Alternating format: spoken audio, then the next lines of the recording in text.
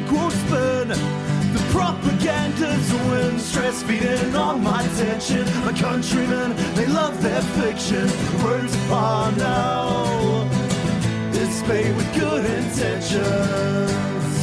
Welcome to 1 200. This is another episode of Current Events from your favorite politics and media people. Podcast? I said podcast already. How frustrating. We're obviously off to an incredible start on this wonderful Saturday morning. I'm joined by my co-host, Rusty. How are you doing? I'm not doing too bad, Carl. Thank you. I have been up since 6, and I am fully cooked on the news. I have been up for 10 minutes. What a perfect combination.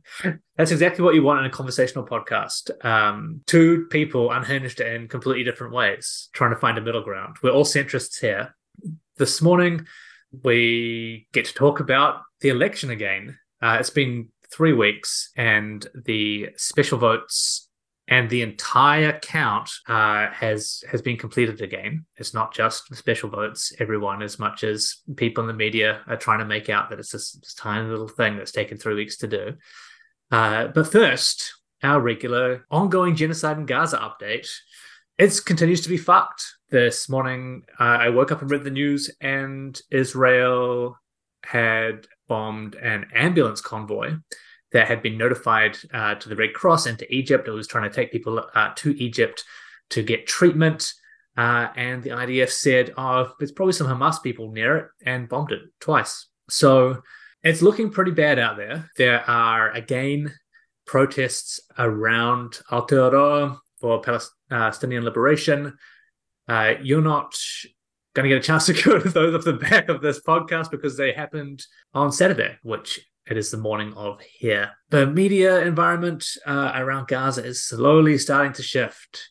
We're seeing more and more come out from institutions where support for Gaza or criticism of Israel has been suppressed. We're starting to see leaks from the US State Department just this morning as well. There were some stories coming out of there talking about the way in which research into an investigation into Israeli war crimes was having the kibosh put on it within the State Department. It's, reaching, hopefully, some kind of breaking point at that decision-making level, particularly in the United States. Whether or not it'll break in a way that is good is another matter. Biden and Blinken seem pretty fucking hellbent on allowing Israel to completely ethnically cleanse Gaza. Yeah, how have you been following all of this, Rusty? Yeah, I see the news as much as anyone does. I have so little else to add. Like, it's incredibly grim. And just we've done this so many times before, and every time it gets worse. That this is just a replay of 2014 or 2007. I think the just cut the grass cycle, but this time Israeli leadership, solving it's a one-state solution, but not the one that people who propose the one-state solution aim for, right?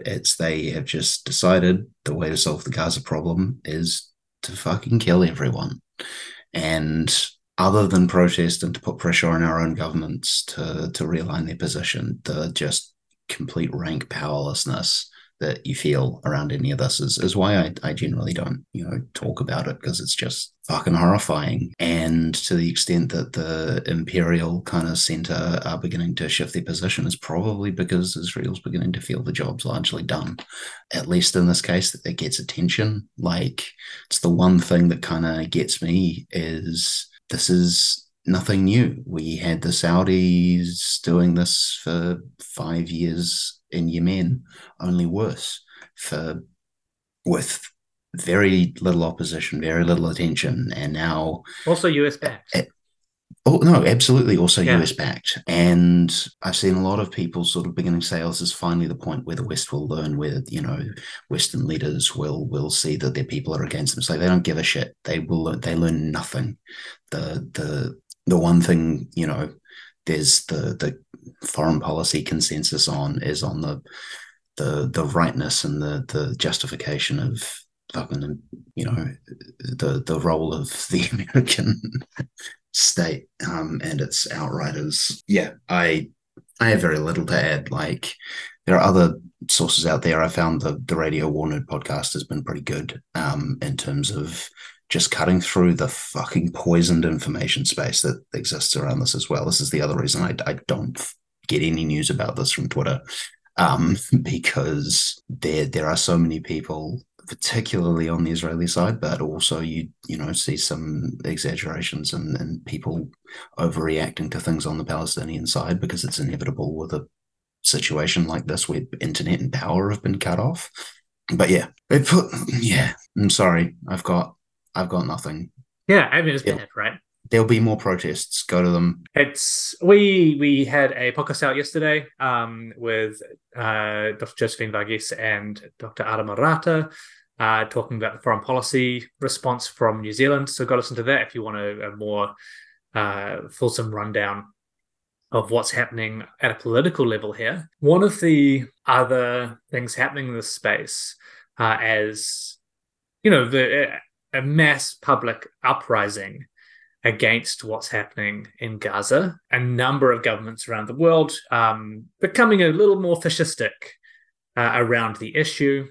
We are seeing legislation being proposed in both France and Germany in the last couple of days to make criticism or insults to Israel more or less illegal. It's really looking like some of these people are taking their chance to seize a little more power, and that's really worrying to me as we're moving into like a series of crises here that are going to really put pressure on Western liberal democracy. And that's just a consistent pattern with Macron in France at this point, right? That this attempt to control the French street because they have a history and culture of protest that we just do not have in the Anglo world.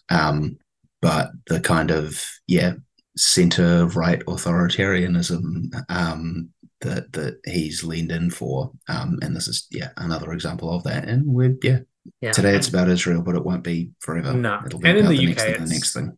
Even worse. Protest marches are now being labeled as hate marches. This has been something we've been seeing it in New Zealand as one of like a very key form of propaganda, is to say that everyone marching in support of Palestine is pro-Hamas, if not anti-Semitic, if not actively seeking to overturn Western liberal democracies and reinstall Nazism.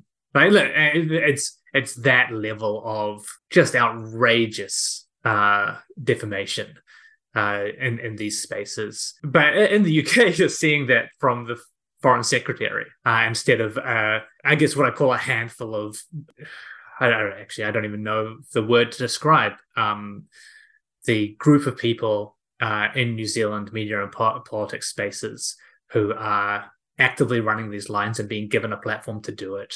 It's fucking disgusting.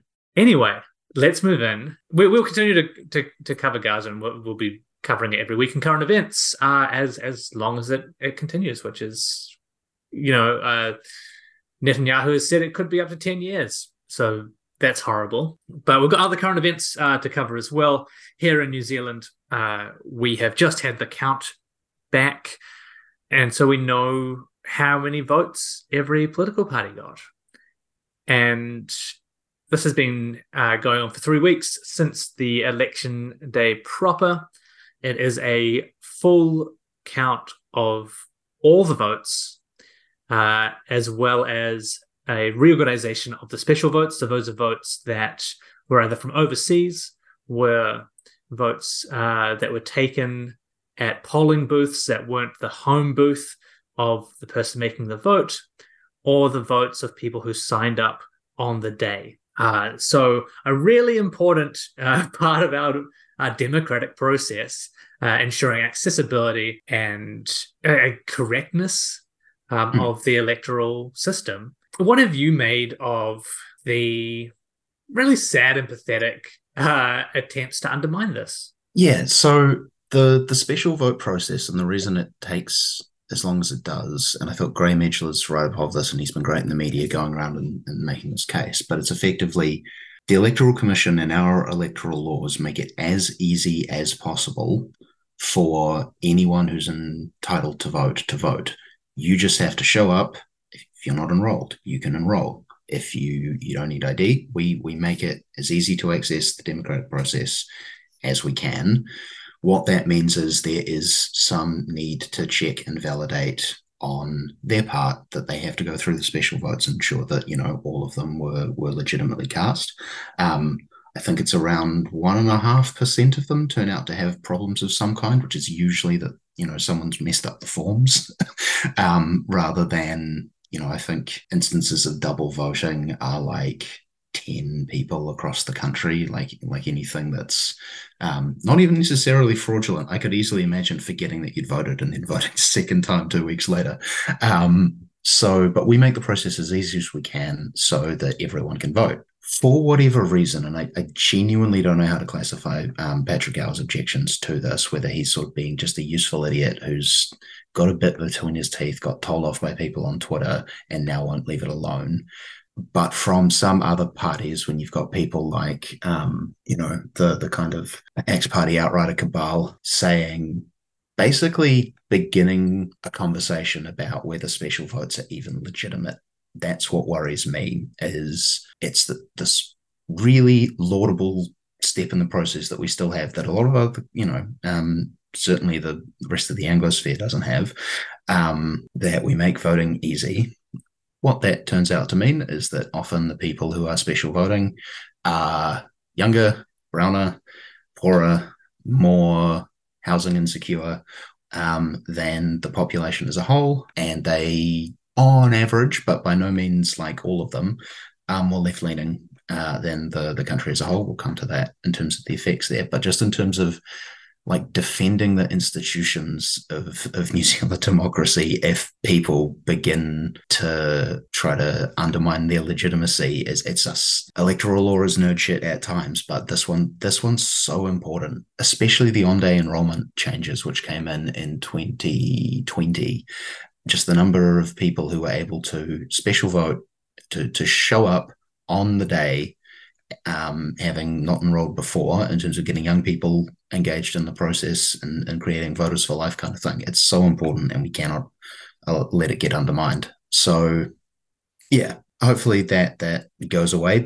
I think we shouldn't confuse that for thinking that the Electoral Commission is beyond criticism. They definitely could have done better in terms of the availability of like the paperwork you need to enroll. It was pretty bad for Māori in particular. Yeah, in the Māori seats and in other seats, which our high proportion of special votes, they were by some accounts running out of forms. Shit like that shouldn't happen, and they do a full post-match debrief that hopefully identifies those problems and fix them next time.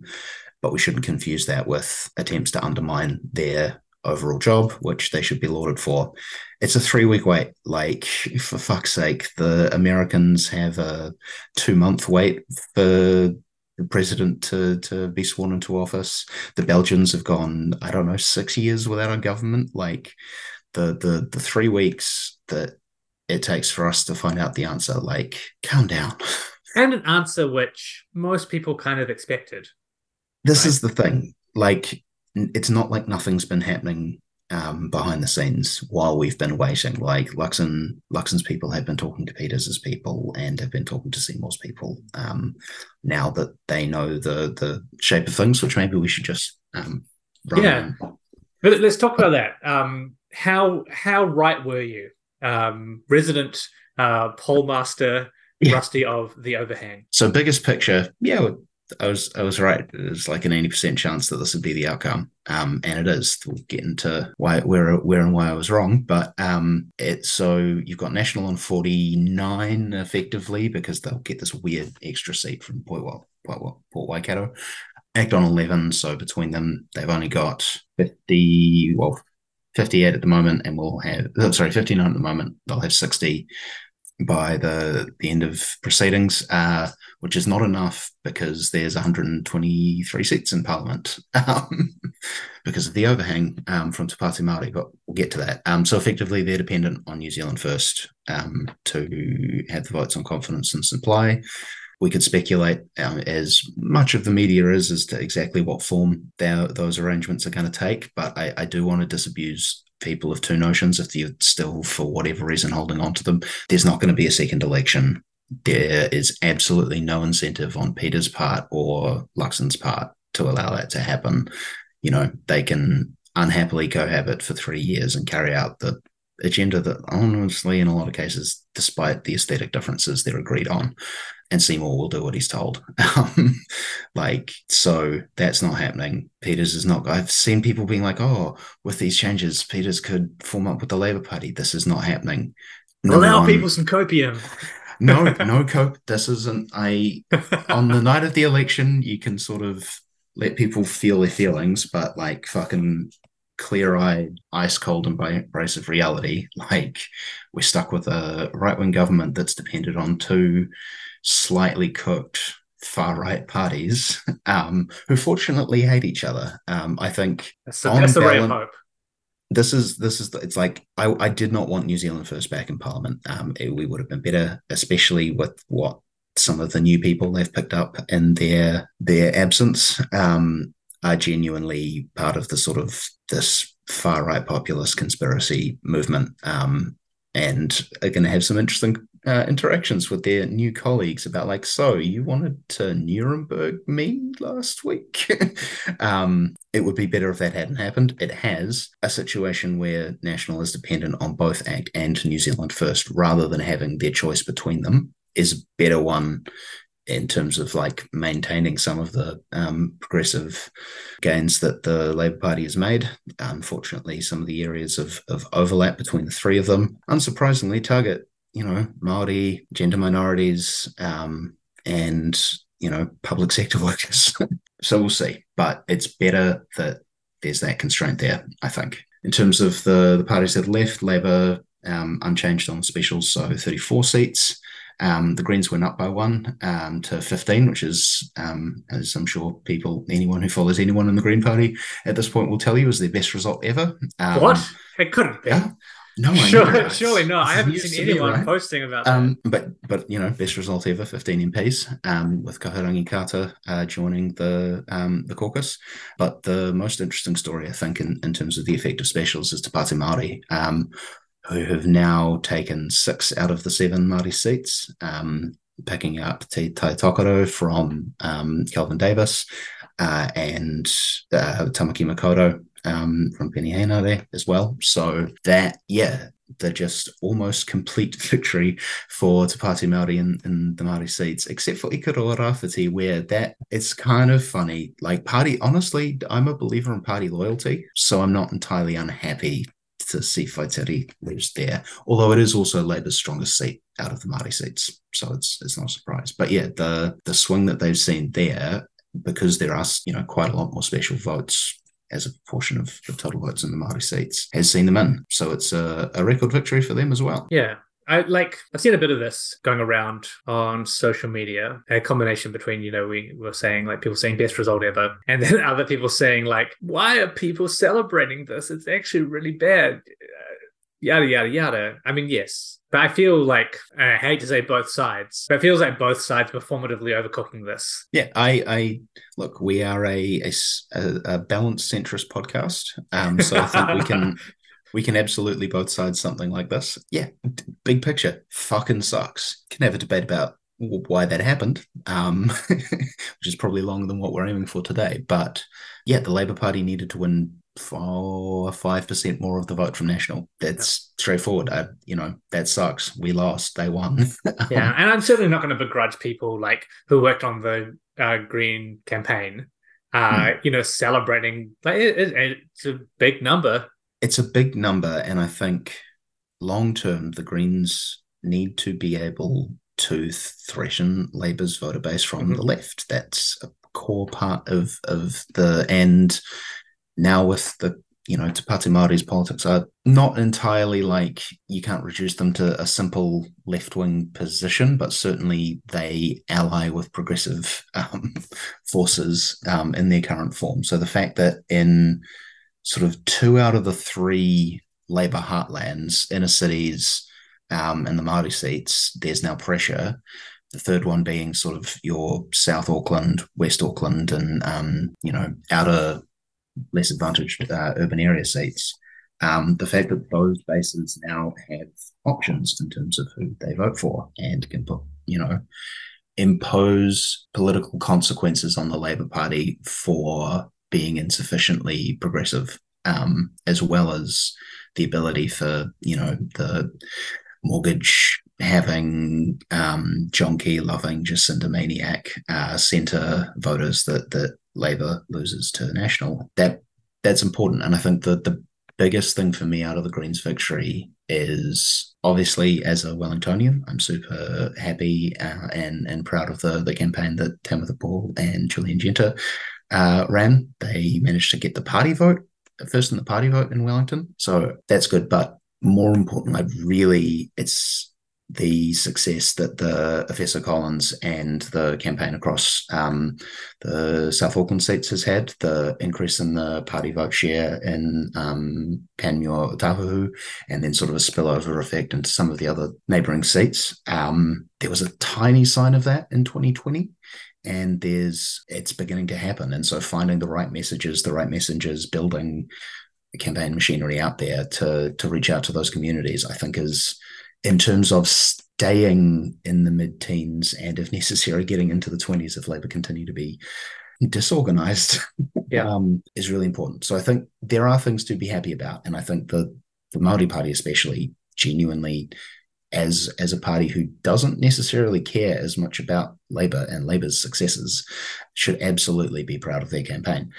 And I think you kind of touched this in the previous discussion, right, about that, like, the left does need, at least for the moment, a strong Labour Party to succeed electorally. But that's probably a conversation for another day. Yeah.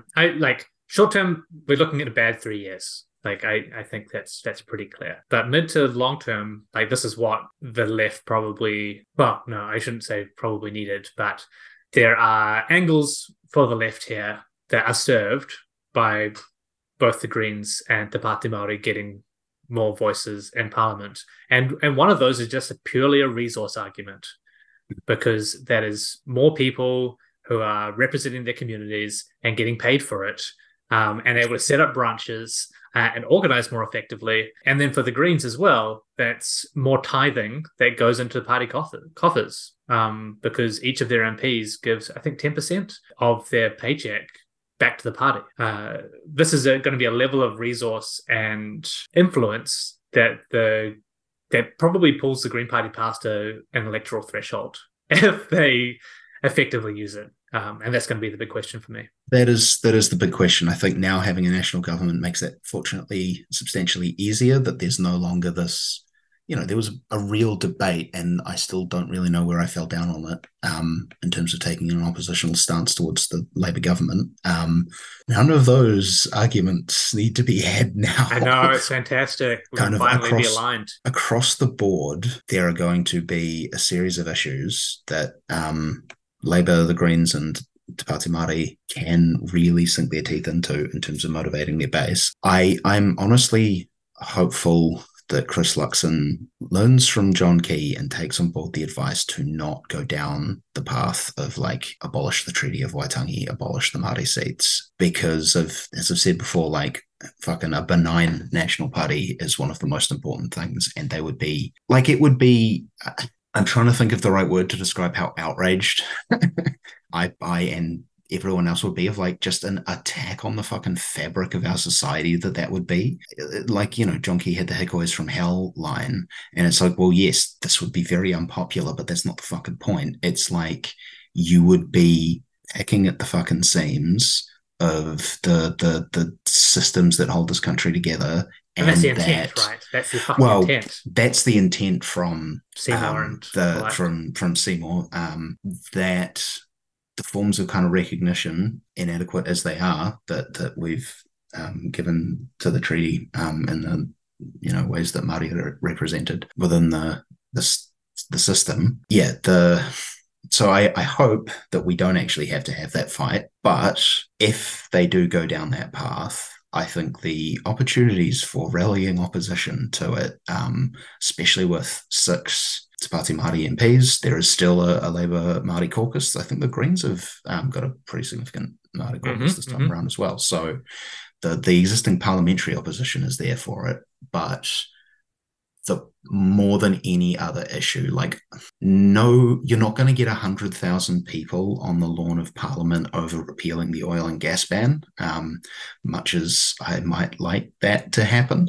But those are the kind of things. And I think the big test for me and for the Labour Party is, for the union movement, just how riled up can you get your people about the repeal of fair pay agreements? Yeah.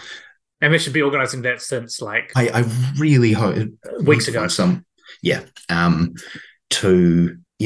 We've seen over the last 6 years, honestly, but especially over the last 3, the success of a kind of negative from the right, bad vibes campaign, effectively on Three Waters, on co-governance.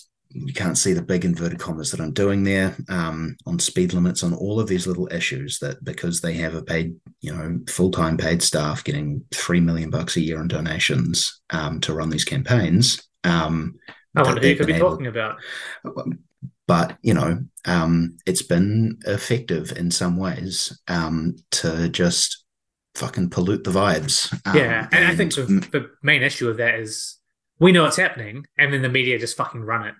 Like, it's been so frustrating to watch that. Like, okay, why is the media running 12 months of attacks on Nanaia Mahuta as local governance minister? Like, where is this coming from? Everyone knows, but it's just been platformed again and again. And I think without that pipeline, those AstroTurf groups on the ground just would not have the same impact. No.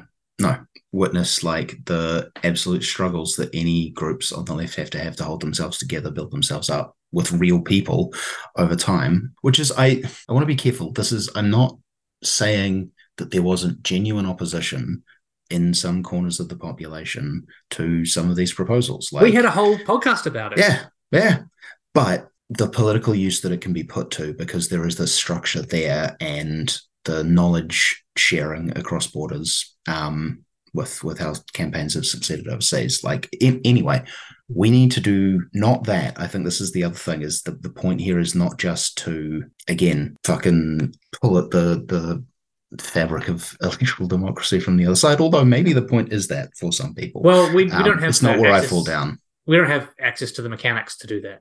Like, no. We just don't. Like, the left does not have the ability to tap into and hack media and political institutions in the same way that the right wing does. This is just... Or to the extent that there are those cracks.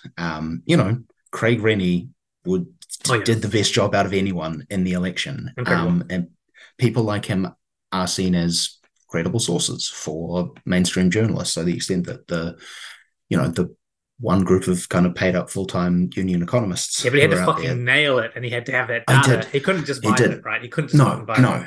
But there are going to be opportunities. Like, I don't think the media on a personal level have a pro-national bias. I think they have some built-in neoliberal kind of politics in some quarters, but it's not true of all of them. But mostly they have a pro-drama bias, and it's going to be finding things with news value to leverage attacks on the government over, but finding these causes that that mobilize people, right? Actually build something. And like, I am not the guy to talk about how to do this. I just have spreadsheets that look at numbers, but because we all contribute in our own ways or whatever. But like, that's what it has to be, because like, we can't afford a repeat of the John Key era and Labour going through the fucking cycle of various Davids. They need to get this shit together, eh? Like, they really need to like fucking knuckle down now and say, oh wait, we fucked up. Let's learn from it. Let's get good. Because fucking events happen now. Like, we're back in history and it sucks. And we can't afford an Asterian government in response to that. I think that's what worries me the most, is none of the things that lost Labour the election have gone away.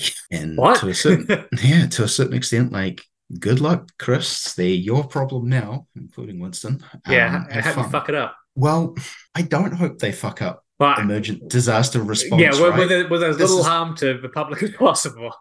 This is a horrible thing, right? I think long term they will fuck it up in some certain ways. Anyway, coalition negotiations going to happen. We'll see what that looks like. There's not much value in speculation, I don't think. I think we deserve a little bit of speculation as a treat. Yeah. So Peters is the one with some leverage, like more leverage than anyone else in the situation. Why do we say that? I just want to get to the why do we say that he has leverage and not, say, David Seymour, when they're like on similar kind of numbers? On similar, it's just the ability for centrist parties to credibly form governments with either the left or the right is what gives them leverage. The notion that New Zealand First are centrist is, I think, out of date at this point. They're just a far-right party that sometimes will support a Labour government out of personal pique, if nothing else. The reactionaries, right, is probably the best way to think of them. Yeah, it's the... but because they have that strategic ambiguity, they have more leverage in coalition negotiations. I don't think that is as important as a lot of people make out. Like, this is a forever argument about the Greens' position, and I think the same applies to ACT. It's, they want to take the overall policy centre further left or further right. That's a harder lift. That's a harder job. You don't get to have, we'll go with National, or we'll go with Labour leverage. The reason I say Peters has some more leverage is, like, Labour have ruled him out. The media have ruled out that happening. There's absolutely no way the Greens and Te Pāti Māori, with their internal democracy, would sign off on it. So it's not happening. So kind of his only leverage is, fuck it, I'll blow it up and make you do it again. In which case... He feels like the kind of guy who would, right? He's not thick, though. I don't think he's going to. No, they're 1% above the threshold. If they are blamed for negotiations breaking down, half of that will just go to National. To an extent, they all have an incentive to form some kind of deal. If I was a betting man, I'd say it'd be a minority government with two coalition confidence and supply agreements rather than coalitions, which is how John Key ran things during his terms. That he had slightly more votes, though, didn't he? He had slightly more votes, but that didn't matter. Well, the one thing that did matter is early on, he only needed like 2 out of 3 of Action United Future and Te Pāti Māori. Made deals with all 3 of them. Yeah. In this case, Luxon needs both. But I think in terms of managing the personalities, if nothing else, I think having a kind of National has a relationship with ACT. This is a polygamous relationship, not a polycule, right? National has a relationship with New Zealand First. National has a relationship with ACT. ACT does not have a relationship with New Zealand First. I think is the kind of, whatever form it takes, whether David Seymour ends up as the side piece or Winston Peters does, or they both do, I don't know, but I think that's the kind of core of it. And it's consistent with what Labour did with the Greens and New Zealand First in 2017.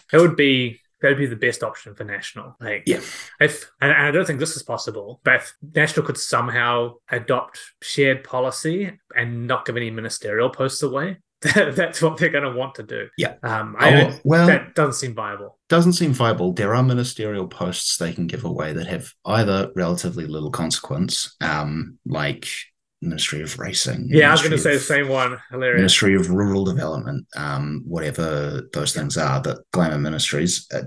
Give them another 50k to their pay packet. The Winston Peters as foreign minister question is an interesting one, because that's kind of his standard ask at this point. But with the foreign ministry might actually matter. But I mean, this term, who in National can even do it? You know what? I don't actually know who their foreign affairs spokesperson is. I think it's Brownlee. He's going to be speaker, though. Oh, you think it's locked in? Oh, I can't imagine it would be anyone else. The fuck do I know? But yeah, so there'll be some issue. I think the other one with ACT that's more important is they will get associate ministries where there are things Yes. that National want to do, but that are unpopular. And I think that will be in health, specifically about Pharmac. Pharmac, yep. And I think it little will be motherfucker, in Todd Stevenson. the only LGBT member of the governing parties, as it turns out, in a government that has no Pacifica members. And he's a eugenicist to boot. So, and probably the only one who's openly made eugenics arguments on national television. Did you see that interview? I did not. It's the same one where he talked about all the business people diversity, which I think I clipped, where he's like, we got business people, we got people who did economics at university, we've got small business people, and we've got people who work in a corporate environment, and we're bringing that diversity with the ACT Party. But in the same interview, he was making an argument for only funding medicines through Pharmac on the basis of productivity. So medicines that would get people back into work. Fucking hell. Yeah, real nasty shit, man. Ooh, man, see, I was just assuming that the approach there would be dismember Pharmac or kneecap Pharmac so that they stop driving down the negotiated prices with the pharmaceutical companies. Well, yeah, but if that's fucking hell. But yeah, then I think education is the other one. Whether that's they tried that before, right, with John Key. Yeah. We have to do it because we need ACT. Yeah, I don't think it'll be charter schools this time around. I think it'll be fucking with the curriculum, if anything. National already signaled that themselves as well, right? Yeah, and like, do National care enough to keep a closer hand on that and use it as an opportunity to like maybe unpick some of the things that have happened under Labour that are problematic around like approaches to reading that I'm not qualified to talk about or whatever. Maybe, but do they care enough? I don't know. But yeah, so that whatever that looks like, I think we'll find out in 1 or 2 weeks' time. And then we'll be into having a national government again and seeing what that is like. And I thought so far, since Luxon and etc. have been fronted to the media as the Prime Minister, the incoming Prime Minister. Very little. It's an incredibly it's just an incredibly easy test, right? Like all you need to be able to do is sort of say, negotiations are ongoing. I'm not going to comment on that. Like, and it's the kind of situation with the press gallery where you won't get the third follow-up question because there's legitimately nothing for them to push you on. Like, you're not going to talk about negotiations. So it's an easy test run. The real test for him, I think, will be once we're through the honeymoon period and the first event, right? Who knows what it'll be. It's probably going to be storms, let's be honest. But whatever that first event that he will have to front, that'll be the real test, I think, for him. Because I think we've said before, I don't think he's that quick on his feet.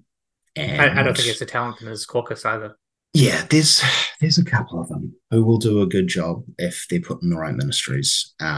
But yeah, this is I think the other thing. This is not John Key's National Party, and like I might not have liked some of the policies that they implemented, but they were capable of implementing them.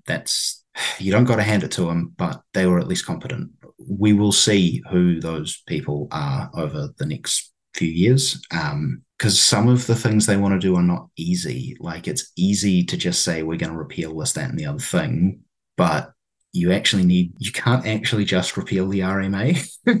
Yeah, it's already looking like they're not going to be able to deliver their tax cuts potentially because Winston Peters might stop them. They would love to have Winston Peters as an excuse not to do that, I reckon. They've known the books have been in trouble for a year, but they had to make those promises. And now that they can blame Winston for it, that's made Nicola Willis's job, I think, somewhat easier. Good. I mean, honestly, good for the public as well, because as long as the media picks it up, it finally gives the lie to this idea that a party can rule something in or out as a major party. Yeah, well, you can always rule something out, but you don't have control over ruling things in. Ruling in not doing tax cuts. What do you think the chances are of the first kind of crisis event for National being on the back of this mini budget that they have planned before Christmas? I don't see that that's the kind of crisis you can control. That's, you get to decide, unless, despite the arguments and the carping from Willis, the pre-fu wasn't that bad. Like the state of the books, there are some troubles, but the problems have been massively exaggerated, at least from a like why the right might be bad perspective, or why might be bad for the right perspective. Yeah, sure. That I mean, maybe they're not. Surely they're not going to do a truss.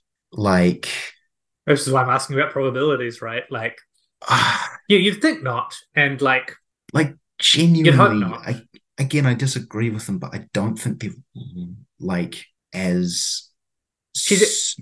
I mean, suicidally incompetent as Willis is Truss and ex Kwarteng NZI, were. right? She's ex New Zealand Initiative. Yeah, They've got people in Luxon's That- office who are ex NZI economists. oh yeah, they believe. I'm not doubting their belief, but I Yeah. think the contexts are different. Okay. So they won't try to deliberately or unintentionally do anything that like tanks the New Zealand dollar, or loses us our credit rating. But yeah, maybe there's a self-inflicted. I wasn't thinking about that, but maybe there's a self-inflicted wound there. But again, those are kind of you've got more control of like the levers and the boundaries Absolutely. and what happens. You don't have that in You can just reverse it, right? Like, yeah, a natural disaster situation or a foreign policy crisis situation or whatever. Who knows what fun the future has in store for us? Which was Ardern's singular talent, and it's a skill set that's going to matter over the coming decade. and we might leave it there. Thanks so much for joining me on another pretty beautiful Saturday morning. Pretty sunny. Wow, look at that. United in weather events across the two cities. Yeah, we'll probably have some more midweek content for you.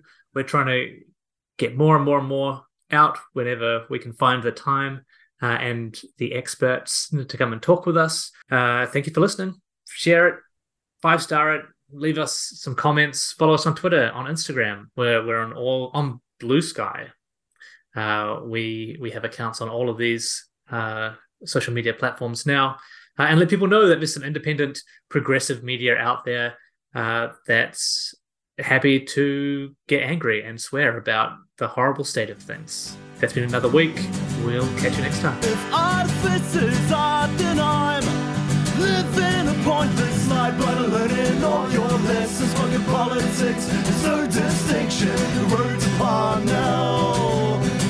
It's paved with good intentions, and I'll admit that I'm at a loss for what to say when they quote this as a cost we ought to stay. 'Cause I live amongst the people every day.